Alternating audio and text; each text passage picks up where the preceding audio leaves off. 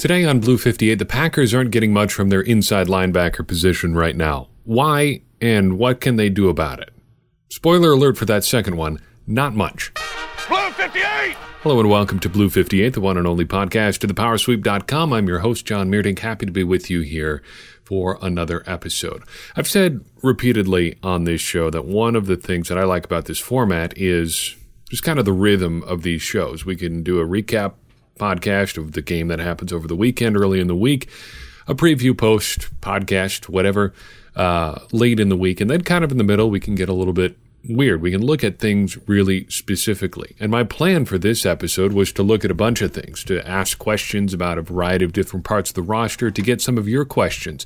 But when I threw out the invitation on Twitter to send in questions or to submit questions, everyone seemed to have the same thing on their mind. And perhaps that's the way that I framed the question or whatever, saying that I was planning to talk about Blake Martinez. But all the questions that I got were more or less about inside linebackers. So rather than talking about those for a little bit and then some of the other stuff I wanted to talk about, let's take advantage of the way that this podcast sort of works and talk about one thing really in depth. Why aren't the Packers getting much from their inside linebackers? The inside linebacker that they have who plays the most isn't playing very well this year. Blake Martinez is not having a great season. A bunch on him in a second. The Packers are also having problems here because the guy who plays the next most is pretty limited. B.J. Goodson is fine for what he is, but why do you think he was available for a 6th-round pick? Then you've got the guy who was supposed to make a big impact who can't get on the field. That's Oren Burks. He was hurt to start this season, so that really put a damper on things for him. And when he has been available, he just hasn't played. Here's his last 5 games. He played 11 snaps against Dallas, 5 against the Lions, 14 against the Oakland Raiders, 0 defensive snaps against the Chiefs, and 11 against the Chargers. Not super great. Then you've got the hybrid linebacker safety types, the safeties really who play linebacker. They've hardly been around. Raven Green played a ton in week 1, but then left after 15 snaps in week 2, and we haven't seen him since. He's been on injured reserve. Ibrahim Campbell, meanwhile, just came off the physically unable to perform list, and it's really yet to be determined how much he is going to make an impact this season.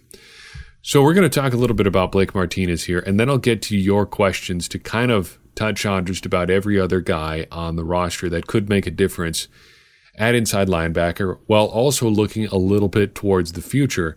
Is this going to be fixable in the offseason, perhaps as a free agent, with a free agent signing, or in the draft? But let's start with Blake Martinez. Late in the offseason, we talked about him from the standpoint of whether or not the Packers should re-sign him. He is in a contract year, and it's a fair question. Should the Packers look at bringing him back and ultimately decide to do so? I said I didn't think I would re-sign him for kind of a few broad stroke reasons. Blake Martinez has never been a super great athlete. He doesn't make a lot of positive impact in pass coverage. In the pass game or the run game, he doesn't make a lot of plays on the ball, and the skills that he does have are fairly replaceable. Mostly, I think you can characterize Blake Martinez for the balance of his career as a guy who's just kind of there. The things that he does well just involve showing up and being available. But this year, I think he's been actively making the Packers' defense worse. Let's look at those things again, those 4 things that we identified. First, not a great athlete. This is still true. Despite all the coming in with or being in the best shape of his life stuff that we saw this offseason, he still is pretty much the same guy that we always saw. Not particularly fast, not particularly explosive, not necessarily bad, just not great among a ton of great athletes on defense throughout the league. That hasn't changed. He's not great in coverage still. That's the second point. Here's some numbers to back that up. According to Pro Football Reference, opposing teams have completed 89% of their passes when throwing at Blake Martinez. When he is the primary defender in coverage, you're going to complete the pass almost 90% of the time when you're throwing at Blake Martinez. To put an even finer point on that, it could be worse. According to Sports Information Solutions, opposing quarterbacks have a deserved catch rate of about 95% when throwing at Blake Martinez. And they define deserved catches as this. A deserved catch percent is the percentage of targets where the primary defender near the receiver either caught or dropped the ball when the pass was catchable. The receiver either caught or dropped the ball.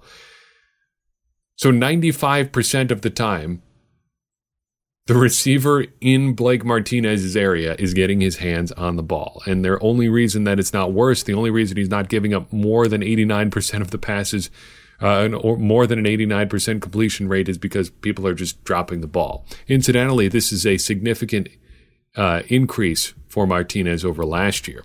Last year, the actual completion percentage against him, according to Pro Football Reference, was just 73%, but the deserved catch rate was about the same. So Martinez, who I thought had a good season last year, actually could have just been significantly worse because players just were dropping the ball more. That's kind of depressing. The old bugaboo with Martinez was that he doesn't make plays on the ball. That's something we brought up, and I think that has remained true this season. Our Ball Hawks stat tracks 4 ways guys make plays on the ball: sacks, passes defensed, interceptions, and fumbles forced. Currently, Blake Martinez has just 2 on the season, which would be a career low for his entire season by a considerable margin. Those 2 ball hawks are a sack and a forced fumble, which logic would indicate, and the box score as well, that he has made 0 plays on the ball in the passing game. He has not defended a pass. He has not intercepted a pass. This, again, is a career low. Last year, he had 8 overall ball hawks between sacks, all the other stuff. In 2017, he had 11.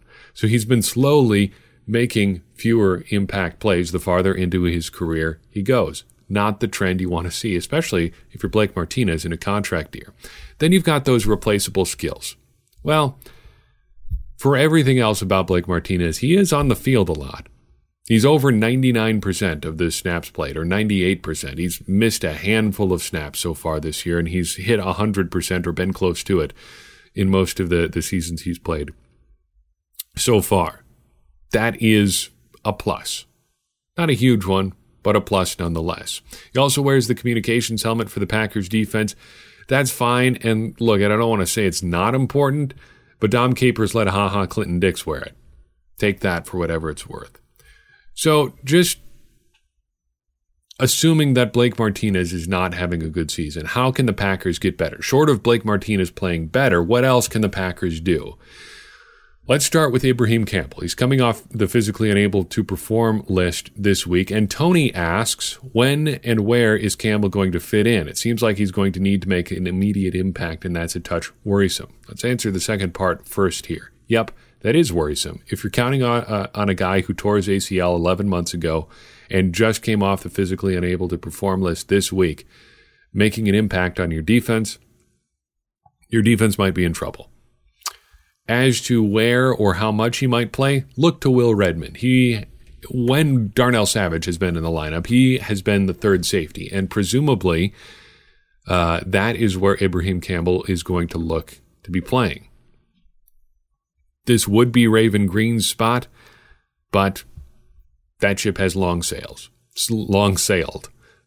So, looking to Will Redmond, that means Ibrahim Campbell's probably going to play 20 to 25 snaps. I think it will probably take him a couple weeks to get to that level, but if he plays that sort of third safety role, it's probably going to be in that 24 or so snap range. How effective he will be is an open question. I wouldn't count on him a ton, but based on the limited look we got at him last year, he'll be assignment sure, he'll play hard, and he won't screw up when the opportunity to make a tackle comes his way. As a larger point, I think the loss of Raven Green has been a distressingly large part of their problems. both against tight ends and the run game. It seemed like the Packers were real solid in week 1, and admittedly they were playing against Mitchell Trubisky, started real strong in week 2, and have then since sort of slowly tailed off. After Raven Green went out against the Vikings, things seem to have just gotten progressively worse for the Packers on defense, and you don't want to pin it all on one guy, one second-year undrafted free agent, it should be noted, but still, it just has not really improved for the Packers or really stabilized since then. It's just kind of gotten worse. But wait, what about Oren Burks in all of this? Monsme asks, surely a lot also depends on Burks. He asked this question as a follow-up to Tony asking about Campbell. Surely a lot depends on Burks, Monsme asks, or is he being written off? Well, a lot would depend on him if he could actually get on the field, and he hasn't been able to do that so far this year. And I don't know if he's being written off by the Packers, by Raven Green, or by Mike Pettin or whoever, but I'm not sure how it would look different if he was being written off. I mean, say he's not being written off right now, and then they decided, you know what, we're just done with Oren Burks. It wouldn't be that different. He'd be down from 8 snaps a game to 0. Okay, wow, big change. That's a real setback for the defense. Yep, Oren Burks not going to play those 8 snaps a game anymore. So, broadly speaking, do Campbell or Burks actually fix anything for the Packers defense? Christopher asks, does Burks or Campbell's play resolve this issue that's been present since Raven Green's departure? And we've kind of alluded to this. I don't think so. At least not right away. Campbell's going to need a couple weeks, and there's no reason right now I don't think that Burks is going to become the answer for the Packers at any point this year, or maybe at any point in the future. Or, for that matter, he may not even get a shot to be the answer. Mike Pettin hasn't made a lot of indication that he is going to get future chances to really, really play a lot more. And I don't know how he gets a chance to turn it around or how he's able to turn it around if that doesn't happen. There is one other option here. And I realize we are leaving B.J. Goodson out of this discussion, but B.J. Goodson is kind of a pretty known commodity. He's big, slowish, hard-hitting, run-stuffing linebacker type. And nobody's really counting on him to be that more playmaking linebacker in the Packers defense. So Chris asks about Ty Summers, or Crit, excuse me, I said your name wrong, and I hope I'm pronouncing that right. Although inconsistent, he asked, would you be opposed to giving Ty Summers a shot along Goodson? He at least shows more burst than Blake. Yeah, I think that is true. He's probably a better athlete than Blake Martinez. I would at least see what he's capable of doing out there. So far this season, Ty Summers has played a grand total of 0 snaps on defense. He's not even getting the Oren Burks package right now. He does play a lot on special teams, but he really hasn't gotten any opportunities at all on defense, and I'm not entirely sure why that is. He wasn't great in the preseason. He was pretty inconsistent as far as making tackles, but you're not getting a lot done from that position anyway. Why not try something else? For all of the good things that he does, Mike Pettin does seem to have, quote-unquote, his guys. And if you're not one of his guys, he's just not going to work with you at all, despite having talked, dating back to his time with the New York Jets, about finding things for guys to do. He thinks that you can use just about anybody on defense, but if you're not somebody he wants to work with, he's just not going to do it. Look at what happened to Montravius Adams last year. He just didn't play because Mike Pettin didn't like him. Now, there were good reasons not to like him, but he didn't even give him a chance to get out of the doghouse. It seems like maybe Ty Summers is in a little bit of that situation. He just doesn't think he can do it, and he's not going to give him a chance. Kind of related to this, what I would have liked to see this year is Curtis Bolton. Remember him, the undrafted rookie out of Oklahoma? He was really doing pretty solid in the preseason, getting a lot of opportunities, and then he tore up his knee late in the preseason, and that is a real shame. Football is just an absolutely cruel game sometimes because it looked like he was going places. At least he was in a position to have a significant opportunity early in the season. Just a real bummer there. Maybe the Packers bring him back at some point next year for another look.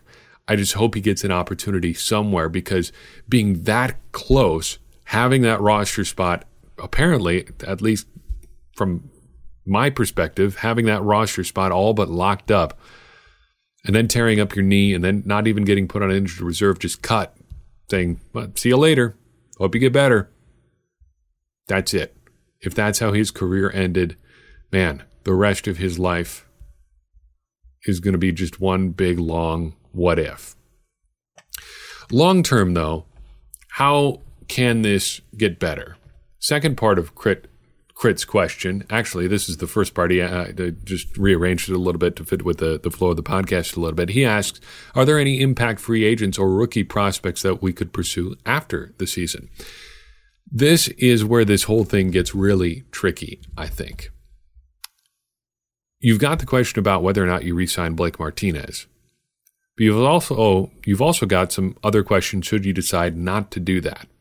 Free agents, obviously, the first option there, as Crit points out. As a rule, it is best to assume that free agents that you actually have the chance to sign are not the cream of the crop at their position. They may not even be any good in the first place. That's why they're free agents. Now, the Packers proved that is not always the case this offseason. They hit the jackpot at least twice in the offseason with the Smiths. But that kind of impact is so rare.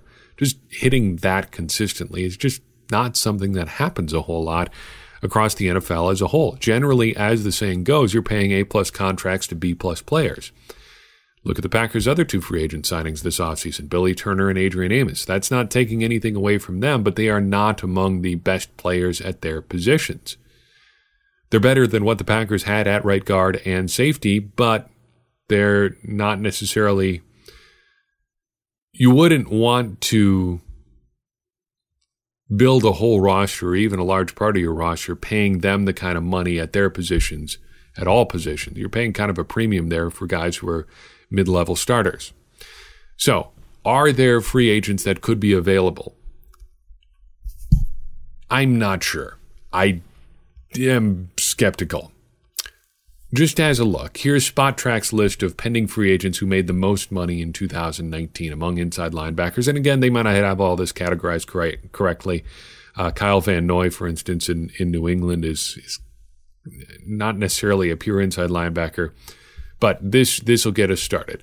So I sorted by most money because I'm assuming these were guys who were considered by the league to be at least on the plus side of their position. And probably also these are going to be third contract guys for the most part too, guys who are going to make maybe a little bit less than they're making currently, but still probably a bit of a premium since they're close to the end of their career, but they are established players. So here is the top of what SpotTrack sees as the free agent market. You've got Danny Trevathan in Chicago. He's 30.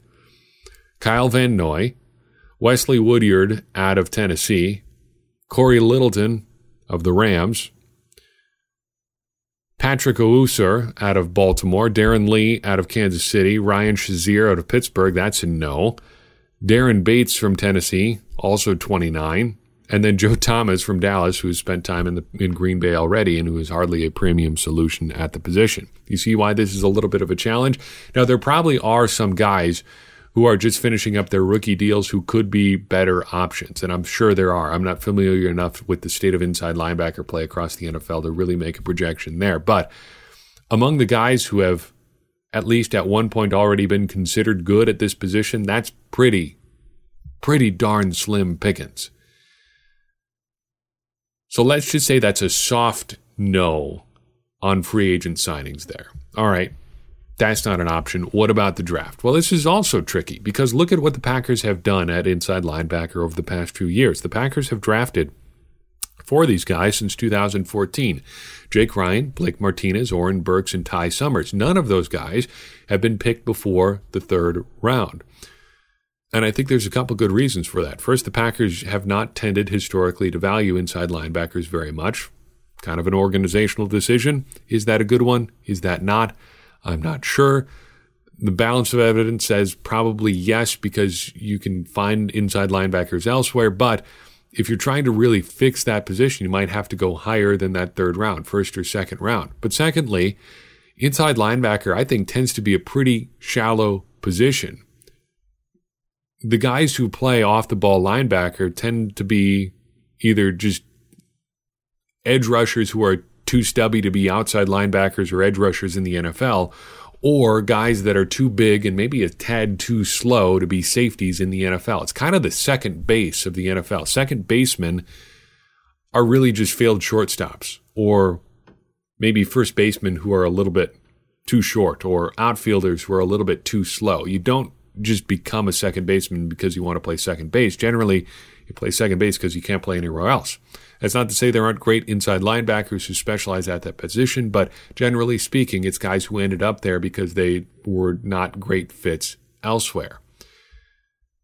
Those guys who are actual good fits tend to go pretty early. So if you want a good one, you have to pick one early. And do you want to spend a first or second round pick on an inside linebacker? Maybe in a vacuum, but let me put it to you this way. The Packers also have some needs at wide receiver. Would you pass up taking a wide receiver in the first or second round to take an inside linebacker? For the sake of argument, let's say that you would. Dane Brugler of The Athletic just released his top 100 players at this point of the season, for whatever that's worth. And if we're projecting towards the draft, a 1 or a 2 would be roughly in the first 60 picks or so of the draft.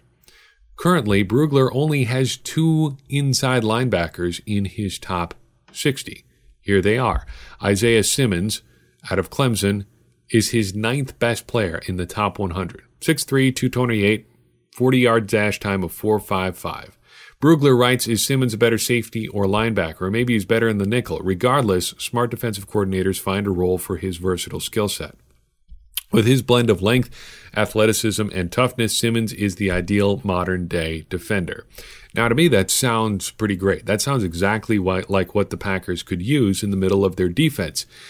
Catch is, that also sounds like a top 15 pick or so, generously speaking, maybe top 10. If the draft was today, the Packers would be picking 27th. The chances that they even have a shot to think about Isaiah Simmons without trading up seem to be pretty slim. I realize there could be a fall, realize the Packers could move up in the draft yet, but that seems like it may be a little bit out of reach. Okay, anybody else? Yes, one other player in the top 60. Coming in at 48th in his top 100, Brugler's top 100, you've got Kenneth Murray out of Oklahoma. 6'2", 243, runs a 4.67 40-yard dash. Brugler writes of him, with his aggressive play style and sideline-to-sideline range, Murray is a fun player to watch hunt. There are some questions about his tackling strike zone and ability to shed blocks, but his energy directly leads to production. Now, here we are, already down at 48, almost out of the top 50 in the draft. And we're talking about a guy as a potential first or second round pick to fix the Packers' inside linebacker situation, whose main attributes include problems with tackling and getting off blocks. That's a problem, for one thing, and it also sounds a heck of a lot like Blake Martinez already. So are we just going to fall into that sort of cycle again? It's a frustrating situation because you can see a screaming need for more playmaking in the front seven. More playmaking specifically up the middle of the Packers' short defense. Blake Martinez doesn't seem to be the answer right now. And it doesn't look like there's another answer on the roster for the Packers.